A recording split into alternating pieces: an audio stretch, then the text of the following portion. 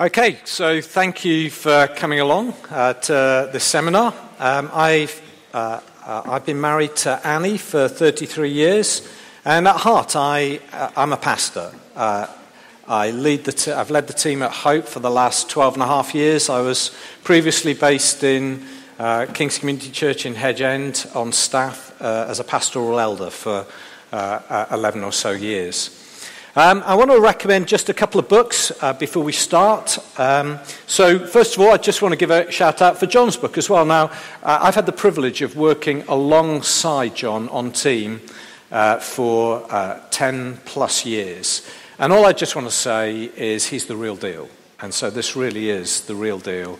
And so I really encourage you to read it. I've not had the opportunity to read it all, but I will have heard pretty much everything that John has said in this book. And I want to say that he lives it out. So that's the first thing. Second book, just to encourage you, if you've not read this book, I'd encourage you to read it. Dane Ortlund, Gentle and Lowly, The Heart of Christ for Sinners and Sufferers. If you've not read it, you ought to read it. It really conveys Christ's heart for people. And that should be, we are to have the heart of Christ for people. We're under shepherds. He's the great shepherd. In terms of a book that has helped me coming out of the last couple of difficult years, it's called The Flourishing Pastor, Recovering the Lost Art of Shepherd Leadership by Tom Nelson. I think it speaks into some of the challenges we've had. So if you have a pastoral role in church, I think this is a great book to read. And I'm going to shamelessly just it was published. I'm going to mention my own book. I wrote this a few years ago. It's been published. It's still available. And it really is, but it's called Through. And it's really facing up to the issue of death, but it's very devotional, taking you through Jesus Christ from the cross and why Jesus and how Jesus has overcome death and the fear of death. So a few books to recommend to you. So there's an image going to come up in a second of a ceramic dish. Now, I was in the kitchen. I was doing. Annie had asked me to take something out of the oven. I take a ceramic dish out of the oven. The plate is boiling hot, so I've got oven gloves on. As I take it out of the oven, it just shatters in my hands. Why does it shatter? It shatters because there are cracks all over it. And in the heat of the oven, what happens is those cracks, eventually, it breaks. The truth is, everything under pressure eventually breaks if there are cracks under the surface, including people. And over the last few years, we have all been under huge stress. I've never known a season like it. Now, post-COVID, we're in the midst of an economic meltdown. We're seeing increasing evidence of hurting people all around us, particularly in the realm of mental health, anxiety, fear. And the result of the last few years is that many people's physical and spiritual health has been impacted. And the pressure has damaged relationships by widening hairline cracks that have been there for years. Once thriving churches have struggled with relational tensions. Shocking number of church leaders have disappeared, fallen by the wayside. People are more needy and broken than we realize. This last week, let me just give you an insight into this last week. On Saturday, I have a phone call from a team member. It's a phone call telling me that someone who is on the fringe of the church, they're concerned that they've attempted suicide and have called emergency services. The person's now in hospital. They're now out of hospital. On Monday morning of this week, I see a text message from someone dearly loved in the church. Their wife, who's been ill for the last 4 years with a serious illness, has passed away and gone to be with the Lord. Yesterday, I am watching my WhatsApp messages because my sister, my 57-year-old sister, is in the midst of chemotherapy. Last night, I get home and it's the one session I wasn't at. I was watching Guy online last night. I thought he was excellent. But just before Guy gets up to speak, I get a phone call from someone, from a couple whose the wife has been working and has had a meltdown, literally a breakdown in work, emotionally broken, and they're asking, what's my advice? What should they do? All around us. That's just in a week. It's a huge challenge. But I want to say to you, it's a gospel opportunity. So how do we care for the increasing number of broken and hurting people? I'm going to tell you a story I heard many, many years ago. If you've heard it, my apologies. Sir David McNee, who was an ex-commissioner of the Metropolitan Police, told this story, and it's about a police exam. And a police exam question. And the question was this: you're on patrol when an explosion occurs on the next street. As you arrive, you note that a crowd of people are running away from the scene, several of whom are screaming. Upon further investigation, you find a large hole with an overturned van lying nearby. Inside the van, there's a strong smell of alcohol. Both occupants, a man and a woman, are injured.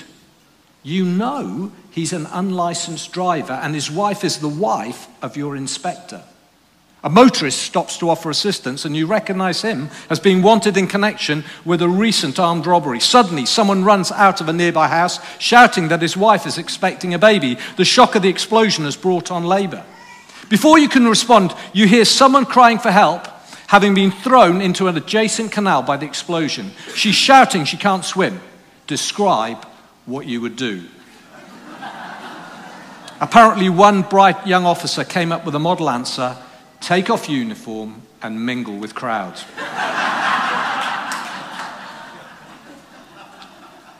So what does happen when the phone rings at 8 o'clock and we're told that a 34-year-old young woman has been killed in a car accident in the church?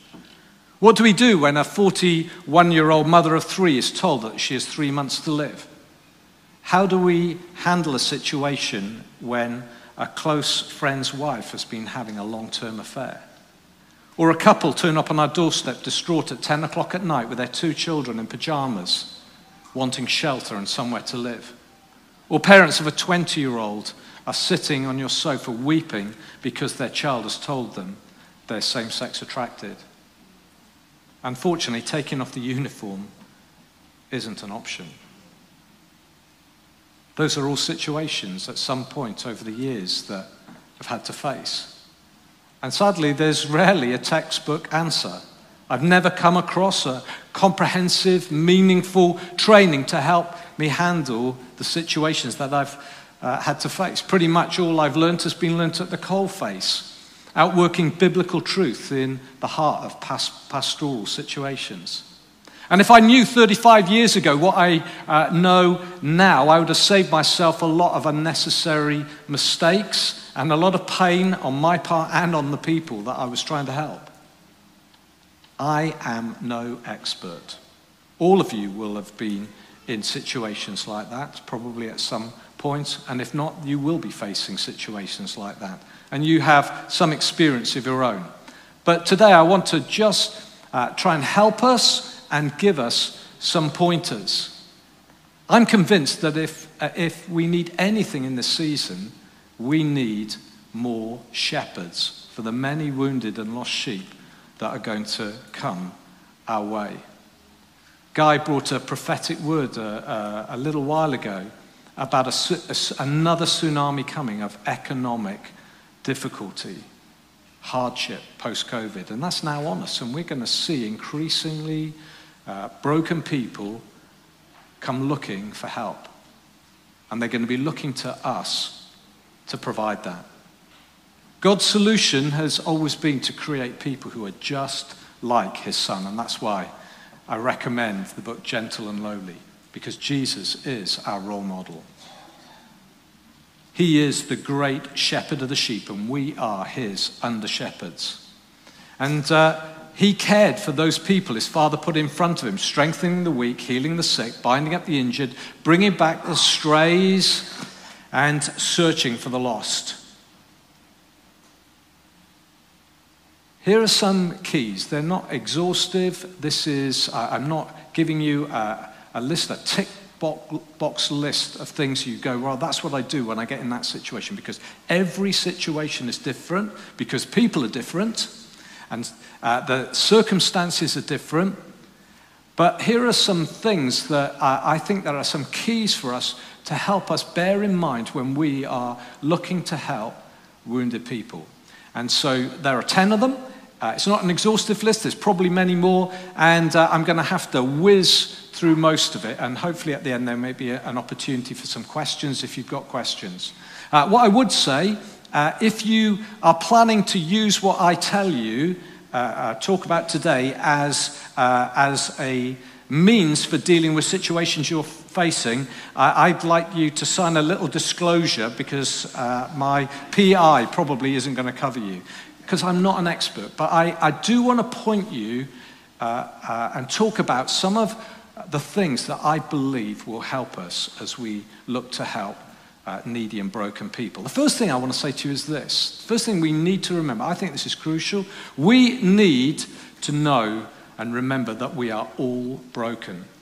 Zach Eswine, in his book, Sent in Jesus, said this: "We the injured are everywhere. This fact should not have surprised me. After all, Jesus had clearly revealed our injured world in the Gospels. He regularly walked his disciples down roads filled with sights, sounds, and smells of persons broken by bodily or soulish sickness and hardships." That is true. There are broken people everywhere. I remember years ago, really good friends of mine, we were on holiday with them. And this couple they were talking to us, they were telling us, it's not one of our churches, but they were telling us that they were going to be helping on the marriage course. And all Annie and I could see as we were spending time with them on holiday was they didn't need to be helping on the marriage course, they need to be on it. Because actually their marriage was in trouble. But they couldn't see it. They couldn't see their own brokenness in their own relationship. That's a real problem for us if we don't realize that we're carrying wounds and we've been damaged. Sin has left its mark on all of us. None of us are the finished article. The older Paul got, the more he realized his own frailty. By the end of his life, he's saying, I am the worst of sinners. Paul boasted in his weaknesses because he knew in his weaknesses that God would show up with his power. And so acknowledging and understanding our frailties and weaknesses is a key starting point for us. It's what we see through the Bible in heroes of the faith. They realize their brokenness. We need to understand ourselves. To healthily be able to self-reflect is a key for each one of us. It keeps us from being judgmental and harsh. And if we're not aware of our weaknesses, caring for others can easily become about meeting our needs, not their needs, our need to be needed. I don't know if you've seen that. I've seen that many times. People who, they have a need to be needed, and so they're helping others, and actually they haven't understood that their own frailties. And so that impacts what happens and the impact of their help with others. You see, because if people become dependent on us, at some point, we are going to let them down. And so we need to understand it's not about us. This is what it says in Romans chapter 12, verse 3. It's a verse that I remember Guy saying to me years ago, if every leader read this verse and reminded themselves of this verse every day, our churches would be different. For by the grace given to me, I say to every one of you, do not think of yourself more highly than you ought, but think of yourselves with sober judgment in accordance with the measure of faith God has given you. We need a daily dose of gospel humility as we face people in front of us. Paul says in 2 Corinthians 1, a verse that I use regularly, Blessed be the God and Father of our Lord Jesus Christ, the Father of mercies and the God of all comfort. He comforts us in all our affliction so that we may be able to comfort those who are in any kind of affliction through the comfort we have ourselves have received from God. So here's the first principle. We're all broken. And if we know we're broken, we receive help from God. We're better able to help others. First key principle. Second one is really obvious. These are really obvious, okay? But we need to remind ourselves of them. The second one is we need to point people to Jesus. I remember walking into, as a young pastor, me and Annie went to a hospital, someone who'd been in one of our small groups, couple that we'd been there, seen them get together, get married, have a family. She's in hospital, she's ill. We turn up at the bedside. The curtains around the bed, the registrar just walks out as we walk in. And as he has just told her, she's got liver cancer, she's got 3 months to live. I just remember, what do I do? What's my responsibility in this moment? Everything within me just wants to go, come on, let's just pray for God to work a miracle. First thing I need to do, I need to point her to Jesus. I need to remind her of what she believes and her faith. And actually, that whatever happens, she is safe and secure in his hands. We pray our best prayers, but first and foremost, we point people to Jesus. You see, as we do that, it reminds us of the truth that only Jesus can fix them. We can't fix them. We fix no one. We simply point them to the Good Shepherd. And you know, wounded and damaged people, they know when we're trying to fix them. It's true. I was talking to someone the other day. This person has more baggage than Terminal 5 at Heathrow. And this person was talking to someone, and the person who was talking to them said afterwards, a great conversation, this person said afterwards, they were trying to fix me. Oh, that's interesting. It's not about us. It's not about the answers we give. It's actually, we're always pointing people to Jesus. When we point people to Jesus, we never pressurize them. They've got to go of their own accord. Sometimes you want to drag them, come on, they've got to go of their own accord. And here's a good principle for us to remember when we're dealing with people, is when we're dealing with them, how we deal with them often is to do with the trajectory that they're going on. So when people are coming into the church and they're on the fringe of the church and they're coming closer and they're moving towards Jesus, we deal with them in a particular way. When someone is at the core of the church but going the other way and going away, we deal with it in a different way. Do you understand that? So one of the questions we need to ask is, what's the trajectory? And the trajectory is never straightforward. Sometimes people, as they're walking towards Jesus, they take 5 steps forward. The next week the week after it's 2 forward. The week after it's 1 back. What's the overall trajectory that is someone going in the right direction? That helps us in terms of how we handle the situation in front of us.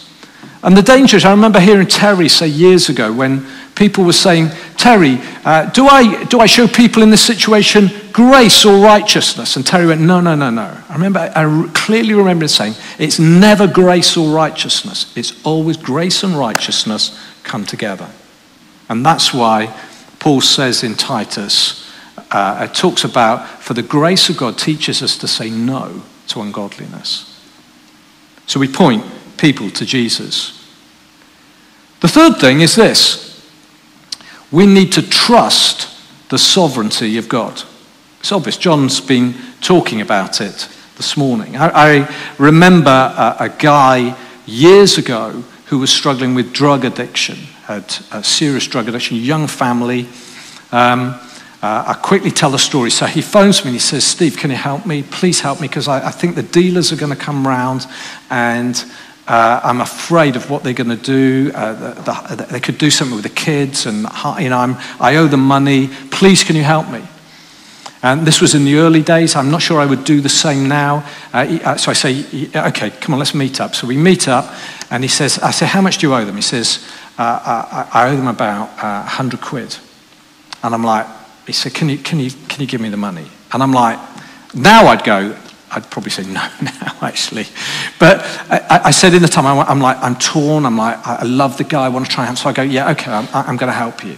So we drive down to Western Shore in Southampton, and I give him the money, and he gets out the car, and we're in the car, but it's an empty car park. And he gets out the car, and he says, I'm just going to go and sort it out, and I'll come back and pay them. Now, as he walks out the car, I have this moment where I'm going, oh, is he actually going to pay them, or is he going to buy more drugs? And actually, my car is on CCTV. Am I going to be on Crime Watch at some point? Does anyone know this guy? And this guy, so we try to help him. We encourage him to do Freedom in Christ, which is a great course, but it doesn't. The course doesn't sort him. He's not sorted by course. But we just have to keep trusting the sovereign. And there's a moment, months and months later, of this guy making mistakes, slipping, falling back. He has a breakthrough.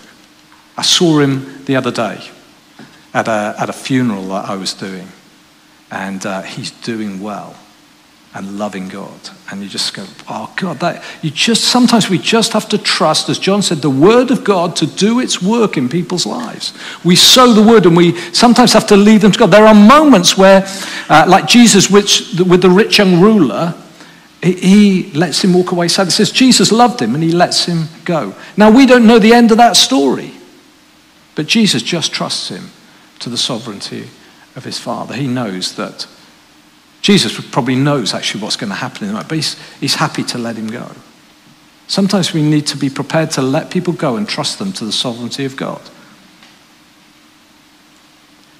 God is doing, I remember hearing this, God is doing more behind our backs than he is in front of our faces. So here's the question. If God is at work and we can't see it, what's God doing that we can join in with? You see, we live in an instant world, and we want instant restoration for people.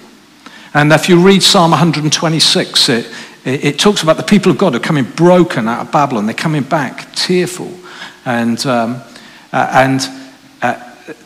they want restoration. And for some of them, they want restoration. And it's going to be like streams in the desert. It's the desert. The rain comes straight away, and there's an immediate response. Sometimes it happens like that. When it does, hallelujah.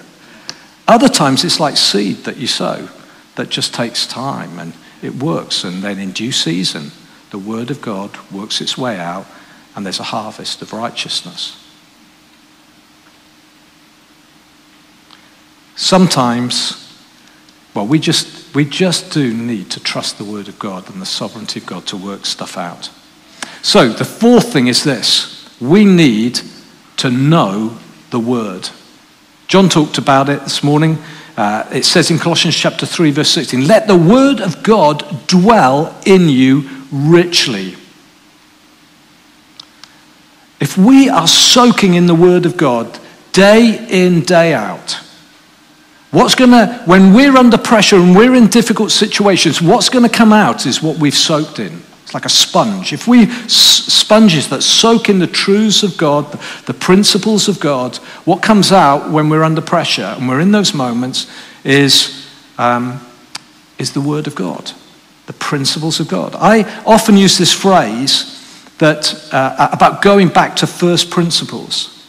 And so I can honestly tell you, as I got that phone call, that message on Monday morning, and a dear friend of mine has passed away.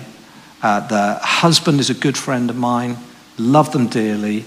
And I'm honestly thinking, wow, it's my day off. And I'm thinking, I really ought to go around and see them. And everything within me, honestly, after all these years, I'm still thinking,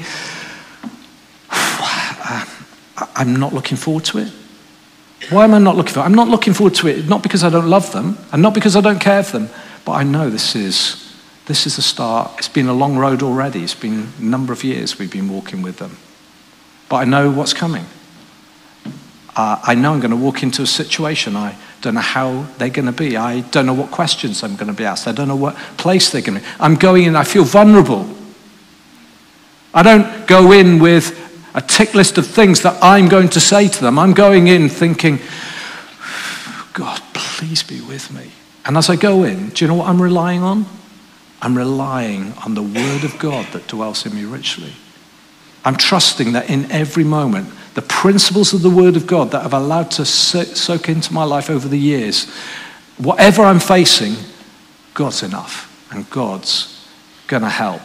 I'm going to help them, and it's going to help them through me. The word of God is living and active and sharper than any double-edged sword, penetrating as far as the separation of soul and spirit. We need a good grasp of biblical principles. Context is everything. So when we're going in and you're dealing with a difficult situation, a good question to ask is, what's the key issue here? What's the key outcome we're looking for? Is this an issue of repentance, or is this an issue of forgiveness? There are moments, I remember a moment in the midst of COVID, just a bust up on social media over the whole issue of Black Lives Matter. I mean, it was just, honestly, I felt I lost 2 weeks of my life at that moment. Trying to understand things. I was trying to grapple with things myself, and then trying to sit and help and bring reconciliation. The key thing there was, it was about reconciliation. And I have people saying to me, you need to, this is a church discipline issue. You need to, that's a church discipline. They're quoting at me Matthew, and they're saying, this is a Matthew issue where you need to take it to the church. And I'm like, no, this is a Philippians 4 issue. This is Yoda and Syntyche fallen out. And Paul says to Clement, and as he says, help these women who've worked with me. Get alongside. This is not a church discipline. This is about bringing reconciliation. What's the key goal? The key goal is reconciliation. Reconciliation is the goal of the gospel. So what am I trying to do? I'm trying to bring reconciliation. I'm trying to win them back. I'm trying to say to them, look, this is where I sit on this issue. Can you agree with me? And then I'm saying to the other one, this is how I see this. This is where I sit. Can you agree with me? And as I'm putting my arms around them, and I'm saying, if you can agree with me, then you can agree with each other. And we can agree to differ on some things, but we can love one another in the gospel. Sometimes we need to strengthen tired hands and weak knees. Sometimes that's what we need to do. This is what needs to happen. This person is weary. Last night, that phone call last night, this person just wants some reassurance that the decision that they'd actually already decided they were going to make was the right one. Should I go into work today? They've been sick in the morning. They've been anxious. They get to work. They're spending an hour crying, and they're thinking, do I need to get up and go to work tomorrow? And I'm saying, you need to go and see a doctor. That's my advice to you. That's what I would suggest to you. It's your decision, but my advice would be go and see a doctor. You probably need some space to think about what you're going to do. That's what they just needed, some reassurance. Other times we need to exhort and warn, and sometimes it's about, actually people need a firm word. So you read in Psalm 23, the rod and the staff that Mark was talking about the other day, they have very different purposes. Sometimes the rod is corrective, it's nudging people in the right direction. Come on, right direction. And so we bring the word of God to bring people in the right direction. We exhort you, brothers and sisters, warn those who are idle, comfort the discouraged, help the weak, be patient with everyone, see to it that no one repays evil to anyone, but always pursue what is good for one another and for all. Actually, it's not just the person in front of you we're looking to deal with the context of the church. And there have been moments when other people in the church see how we deal with stuff and it reassures them. I've had people come up to, and John I know has had it as well, come up and say to us, thank you for dealing with that. I feel secure in this church. I feel cared and loved by the way you dealt with that situation. Fifth thing, again, fairly obvious, be filled with the Spirit. We need to be people who are daily filled with the Spirit. We need the Spirit of God to come and illuminate and help us deal with stuff that we face. So I remember a guy who, he was on their family were coming to our preschool at the time. The daughter was coming to our preschool in the church in Hedge End. And we heard that the husband had just been diagnosed with a brain tumor. The family are devastated. And we're praying for them. The preschool staff are praying for them. But I'm praying for them because I'm one of the directors of the preschool. So I'm involved. I'm on staff for the church. And so I'm praying for the husband. I'm praying for Tony. And I just felt God nudge me that I needed to write to him. Like, oh no, I actually don't really want to do that, actually. I feel a bit awkward. What am I going to say? I just felt I needed to do it. So I wrote to him and somehow got the letter to him. Now, I'm like, for weeks, nothing happened. So I'm like feeling, oh, wow, I knew I shouldn't have done it. Having this moment of self-doubt, should I have done it, shouldn't I have done it? But I just want to reach out to him and let him know that God loves him. And then my wife is talking to his wife. And his wife says to Annie, she says, do you know that letter Steve wrote to Tony? He's been carrying with him every day. And you go, oh, wow. I had the privilege of then meeting up with him, spending time with him, talking with him, encouraging him. He does Alpha, he gets saved, and then subsequently died of a brain tumor. I believe that I'll see him in glory one day. There's a spirit nudge.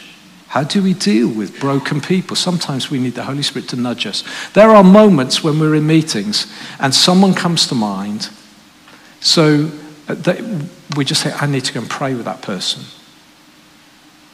We need to be people who follow Holy Spirit nudges. The sixth thing is this. We need to create a culture of hope. I think culture is... there's so much about the culture that we need to create in our churches. One of the things that's a big issue for me is creating the right culture, a culture of grace in our churches. Dallas Willard says this: how many people are radically and permanently repelled from the way by Christians who are unfeeling, stiff, unapproachable, boringly lifeless, obsessive and dissatisfied, yet such Christians are everywhere. We need to create a culture that is different in our churches. We need to help our people. So it's not just about the lead elder and the elders, they create a culture in the church, but it's something that we all do. So we will all have been in contexts where many of our churches will have welcome teams. The responsibility for welcoming people isn't the welcome team's responsibility. It's all of our responsibility. They're just helping us set the tone. So we all have a responsibility to set a culture of hope. And it starts with having a right view of God. It's not something that floats around in the air. It's embedded in people. Culture's embedded in people. And it's so sad when needy people are put off from God by spending time and coming into church and they leave disappointed. We need to be welcoming. We need to tell stories that raise faith and hope. We need to keep things simple. We need to be honest with people. We don't make promises that we can't keep. And if we get it wrong, we apologize. I don't get it right. So when I've made pastorally, I've made mistakes in moments, and I've had to go back and say, I just want to say, that wasn't right. I'm sorry about that. I remember this lady who's just died. There was a moment when we didn't realize how serious it was. And I remember being with them as a couple, and I just said, come on, you need to, buck your ideas up. It was another gem from the pastor's heart, And I felt in the moment it's all right, but afterwards I went away and I went, actually, that's not right. And I went back and I said to the husband, I said, I just want to say I'm sorry. I don't think I got that right. Sometimes we get it wrong, and we need to be prepared to admit when we get it wrong. Don't make promises that you can't keep. Be prepared to face the facts. I love that bit in Romans 4 where it talks about Abraham. It says, Abraham faced the fact that his body was as good as dead, yet without weakening in his faith, he carried on believing God for the promise. We live in the tension and the now and the not yet. And so what we don't do is create unrealistic. We say, actually, we're praying for a miracle, but we know ultimately that we're going to go and be with the Lord. And actually, even Lazarus, when he's raised from the dead, dies again. And so, irrespective of what God does in this situation, we're praying for a miracle, but even if not, we know where we're going to go.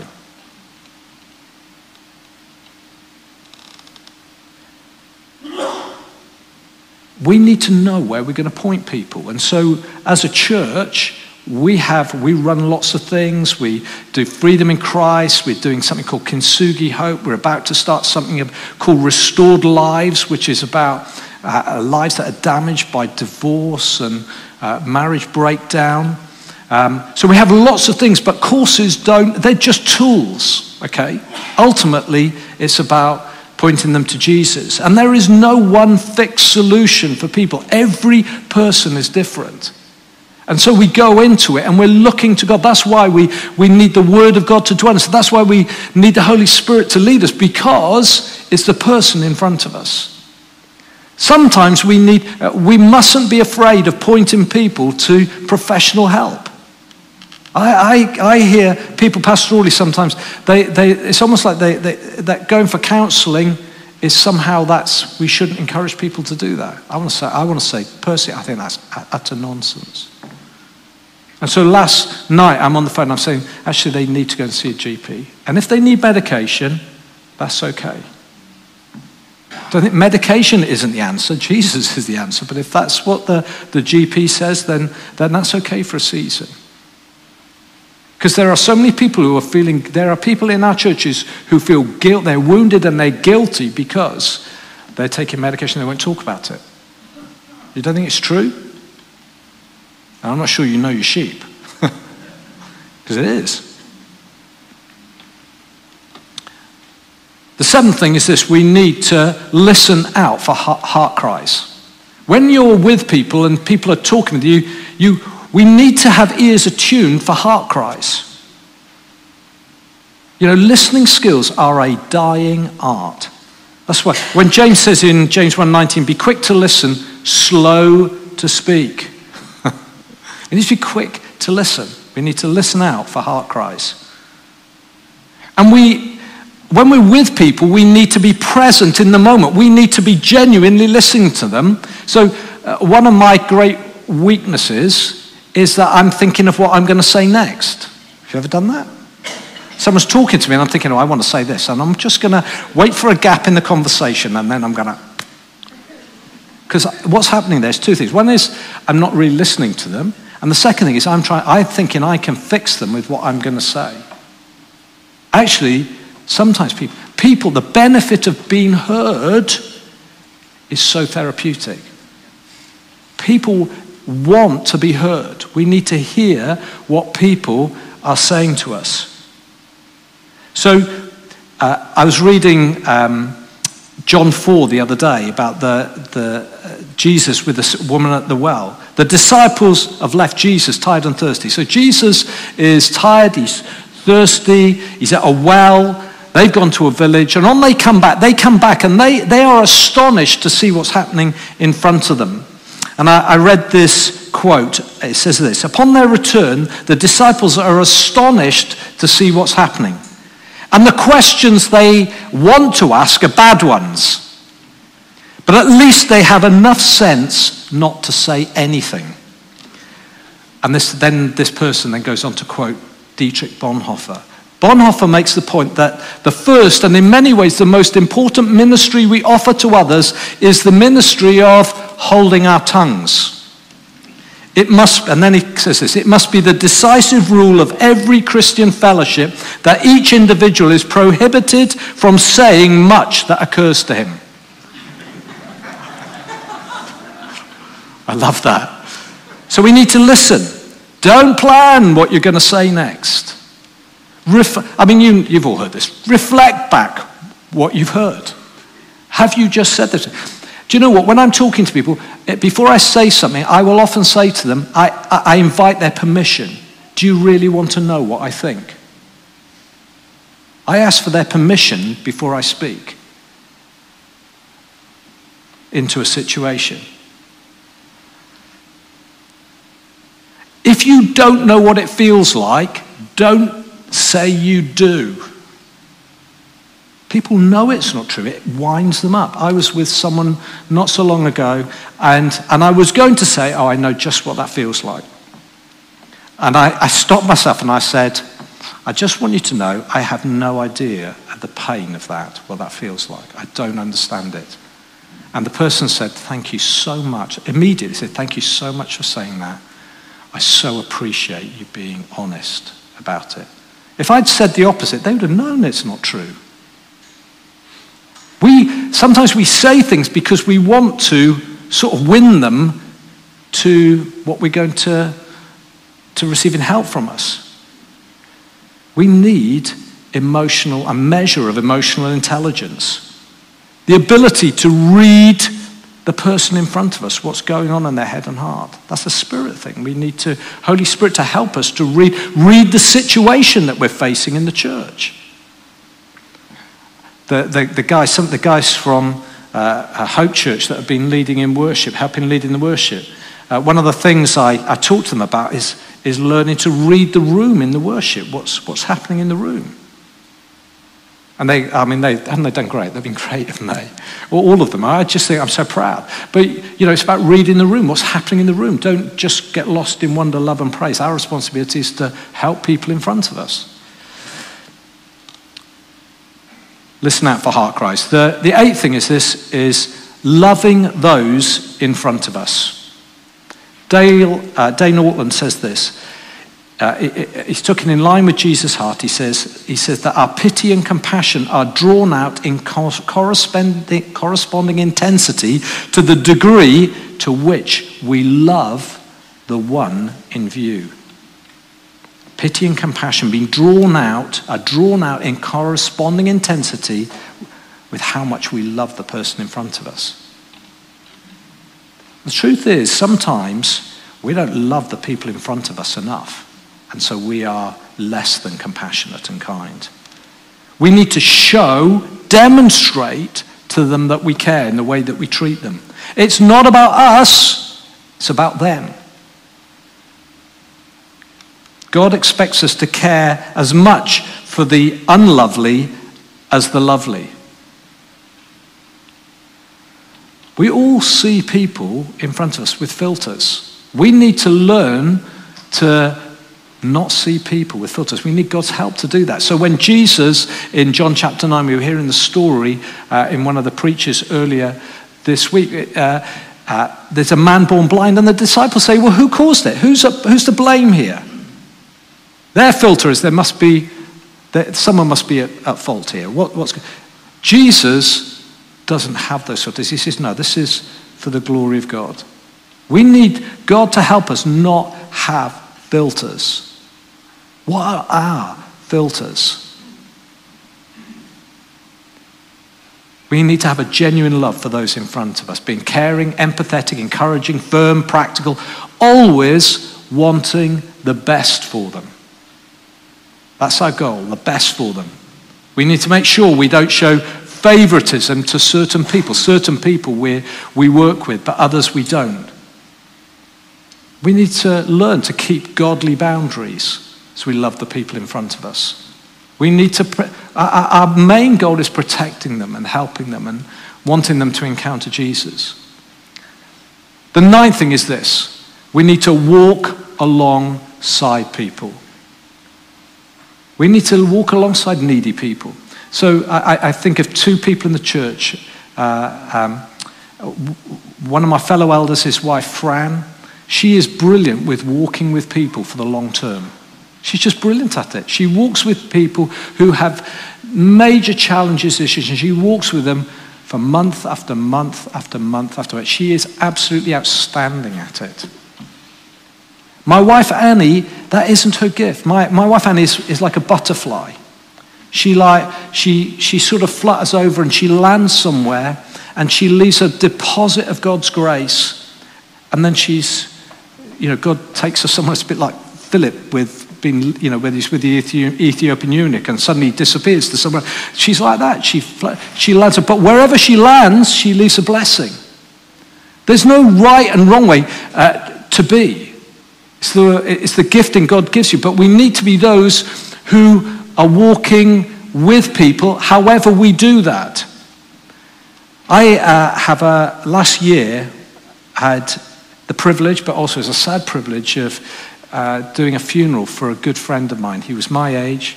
He dropped dead of a heart attack. And it was a really tricky funeral. And his wife is a good friend of my wife's. And so my wife, Annie, has just been in touch with her over this last year. And it's quite difficult for me to get involved in it because it's just not appropriate. So my wife does all that, But my heart goes out to her. And I was reading on holiday. We were on holiday, and I read this quote, and I just felt it's for her. So I said to her, so the first thing I did, the first thing I did is typed out and sent it to her. Now, the first thing I did, I went to my wife, who knows the situation better than me, and I said, what do you think? If I send this, is this going to be appropriate? What do you reckon? She said, I think that's perfect. So I'm like, okay. So I send it, and this is the quote I sent. It's going to come up. It's by Bonhoeffer. We are so good at giving trite little stuff. This is deep, and I want you to listen to this. There is nothing that can replace the absence of someone dear to us, and one should not even attempt to do so. One must simply hold out and endure it. At first, that sounds very hard. But at the same time, it is also a great comfort. For to the extent the emptiness truly remains unfilled, one remains connected to the other person through it. It is wrong to say that God fills the emptiness. God in no way fills it, but much more leaves it precisely unfilled, and thus helps us preserve, even in pain, the authentic relationship. Furthermore, the more beautiful and full the remembrances, the more difficult the separation. But gratitude transforms the torment of memory into silent joy. So I sent it. Heard nothing. 3 days of, oh no, has that landed badly? She is so missing her husband. She loves God. And then I get a message from her. It says, Steve, thank you. And basically, it was she was processing. She said, when I just received that day, I'd felt God speaking to me about turning grief into joy. And so it's actually a difficult word, but it's been helpful. Now, I want you to hear something there. In that moment, I didn't just rely on my own judgment. We are put together so in my case, in that situation, it's with my wife. But we are in team together. We need to work in team. We need to talk things through together. We're not lone rangers. It's not about us. Actually, we're caring for a flock together. And so if you are in a situation and you're thinking, I think this is right, but I'm not sure. Talk to people around you who love God and love the person. Henry Nouwen says this: when Jesus speaks about shepherding, he does not want us to think about a brave, lonely shepherd who takes an acre of a large flock of obedient sheep. In many ways, he makes clear that the ministry is communal and is a mutual experience. Shepherding, we do it together. We are in this for the long haul. And so sometimes if we miss a moment, we don't need to be over worried about it, because actually time is in God's hands. When we're walking alongside people, we must make sure that we have good boundaries, because there are some people who will suck the life of God out of us. And so we need to be really careful about setting good boundaries. So if you're going to spend time with people, sometimes you say, well, I'd like us to spend some, would you like to spend some time together? We pray together. Yeah, okay. Well, we'll do it for 6 weeks, and then we'll see how it's going. This is not something we'll do for life. You don't make promises and expectations, and then at the end of it say, actually, I think this season has come to an end. We don't lock ourselves into stuff. But that's part of walking with people and trying to help them, because at the end of the day, we want them to move on, and it's not about connecting them with us. We walk alongside people. And lastly, and this will be very brief, we pray.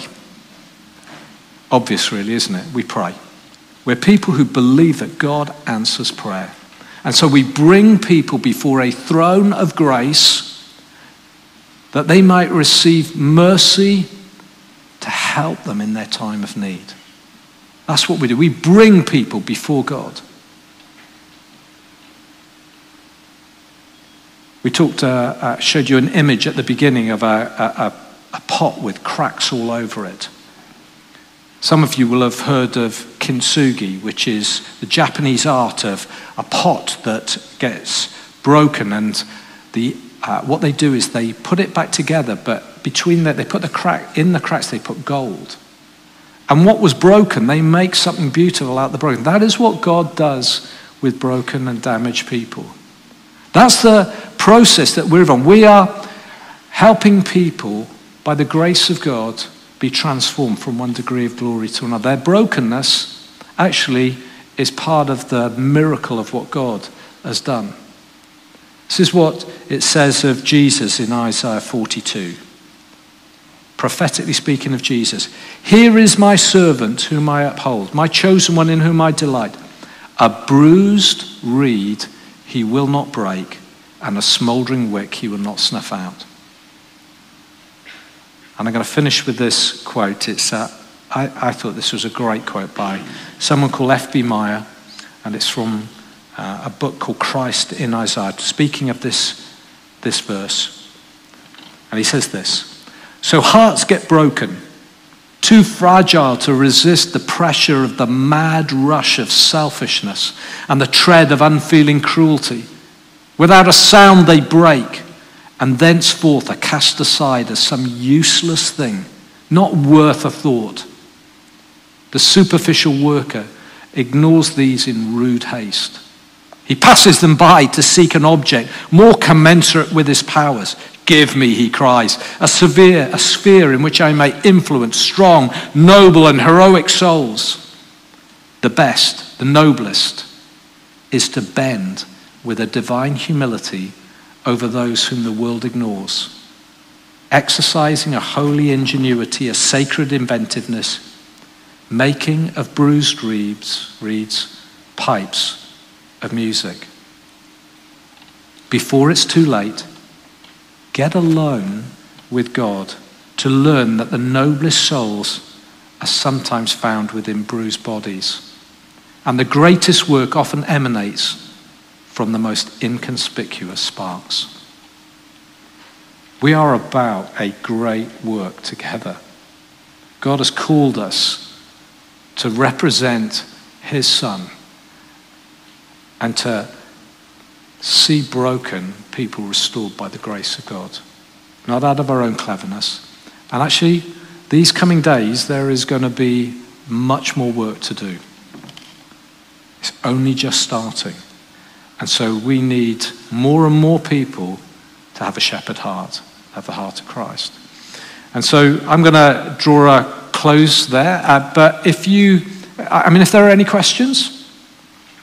Okay, I can see one hand up. You shout your question out and I'll repeat everybody what the question is. Thank you. You said a couple of times that in certain cases your advice should be to see your GP. Yeah. And of course that can take at least 2 weeks, much longer. Yeah. It might be too late. Yeah, so when I say something like that, you need to see a GP and whatever, I mean, we've probably all waited for appointments for those sorts of things. But the reality is, it doesn't mean that we do nothing in the intervening period.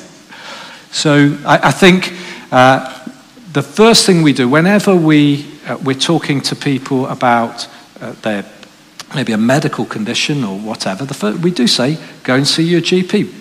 But we're going to pray to God first. Go and see your GP. We're going to pray right now. We're going to pray for rain. But go and see your GP. You're struggling with mental health. We're going to pray now because we're going to come to God. But go and see your GP. And I think that's okay to do that. So it's not just go and see your GP, I'm not going to do anything. See you. It's not like that. Ness. Steve, you mentioned that it depends on the trajectory Yeah. of where the person Yeah. goes. They're moving towards Christ. Yeah. People that are moving back Yeah. or away. What would you do in that situation? So Ness's question, I talked about trajectory earlier, about the trajectory someone's going in. So let me just give you an example. This is not a hugely well thought through example, so I'll just give you an example. So it's flawed. But in terms of someone who is coming into the church, say for example struggling with same-sex attraction, they're coming in and they're attracted towards Christ. Now, in that moment, our attitude should be come as you are. But we know that they don't stay as they are because Christ changes people. Christ changes people from the inside out. Now, as they're coming in towards the church, you are looking and believing God for change, and you are trying to help broken people encounter Christ and be put back together and work through stuff and whatever that looks like. So the trajectory is that way. So in terms of you're accepting that they're slipping there, they've got baggage, they're walking that way.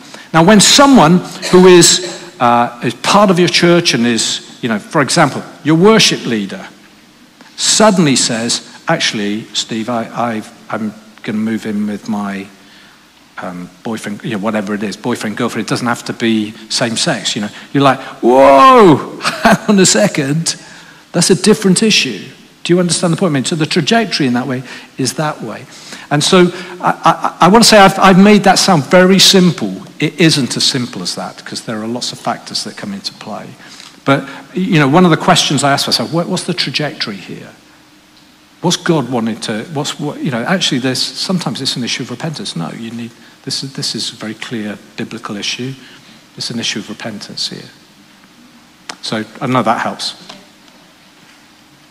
Hi Steve, thank you so much. This has been really helpful. You started and ended with a similar statement. We need more shepherds. Yeah. Have you got any advice for how to identify, equip and raise shepherds in our churches? Well, a good way to identify a shepherd is, do they love sheep?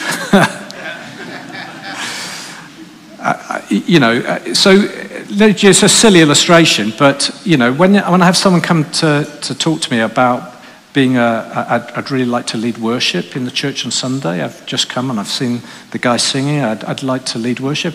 The first thing I want to know is, can they sing?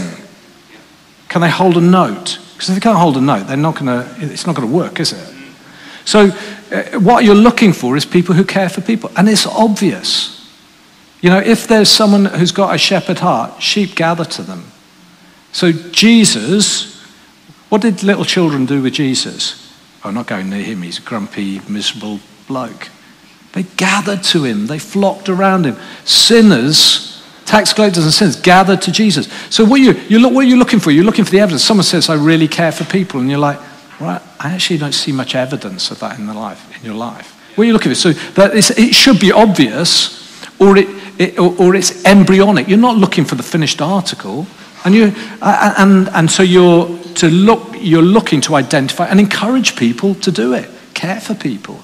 So if everybody in the church has to come to me oh, Steve's the pastor, go and talk to Steve. Heaven help us, we're in trouble. Because I don't have capacity. Tim knows I don't have capacity for many things. That's the truth. And so if it's all about me, so in the stories I was telling earlier, right at the very beginning, the things that happened this week, my general manager is ringing me because he's dealt with it. And he rings me and he says, Steve, this is what happened, this is what I did. And I said, I want to say, well done. You did the right thing. You did exactly what I would have done in that situation. He'd never dealt with a situation like that before. And I just went, but I know he's got a heart for people. And I thought, well done. There's an issue which I didn't mention earlier in the week. Someone phones up the church office and happens to catch Annie on the phone and says, oh, there's this elderly couple in the church. They haven't got a care package around them at the moment. And the church need to do something, And Annie's first response is, whoa. She says, have you spoken to their daughter? Have you spoken to the family? The church isn't responsible for providing care packages that are in another realm. We're not experts in that field. We will care for that person. We will love them. But that's not our job. I think you need to go back and talk to the family first. But we love them. We're going to keep an eye on them and whatever. But we're not going to do that. And Annie told me, and I just went, oh, well done. What's that? She got shepherd's heart. She's not just thinking, oh, we need to draw them to us. It's all about the church. She's wanting the best for them. That's what shepherd does. Shepherd's looking for the best for. So in all of it, it's about other people. And so I think as churches, we're looking to grow to be increasingly shepherd. So I'm going to draw to a close. Can I just pray for us as I close? So I don't know, why don't you just, if you know that you just have a heart for sheep, why don't you just reach out your hands? Lord, we come before you as broken vessels that have been put back together by the grace of God. And we know we're not perfect yet. But Lord, we want to say we love your son. We love your family. We love your people. We love the sheep that you love. And we want to be better shepherds. We want to reflect your son in the way we speak and the way we behave and the way we act. So help us, Holy Spirit, to care for broken and needy people in Jesus' name. Amen.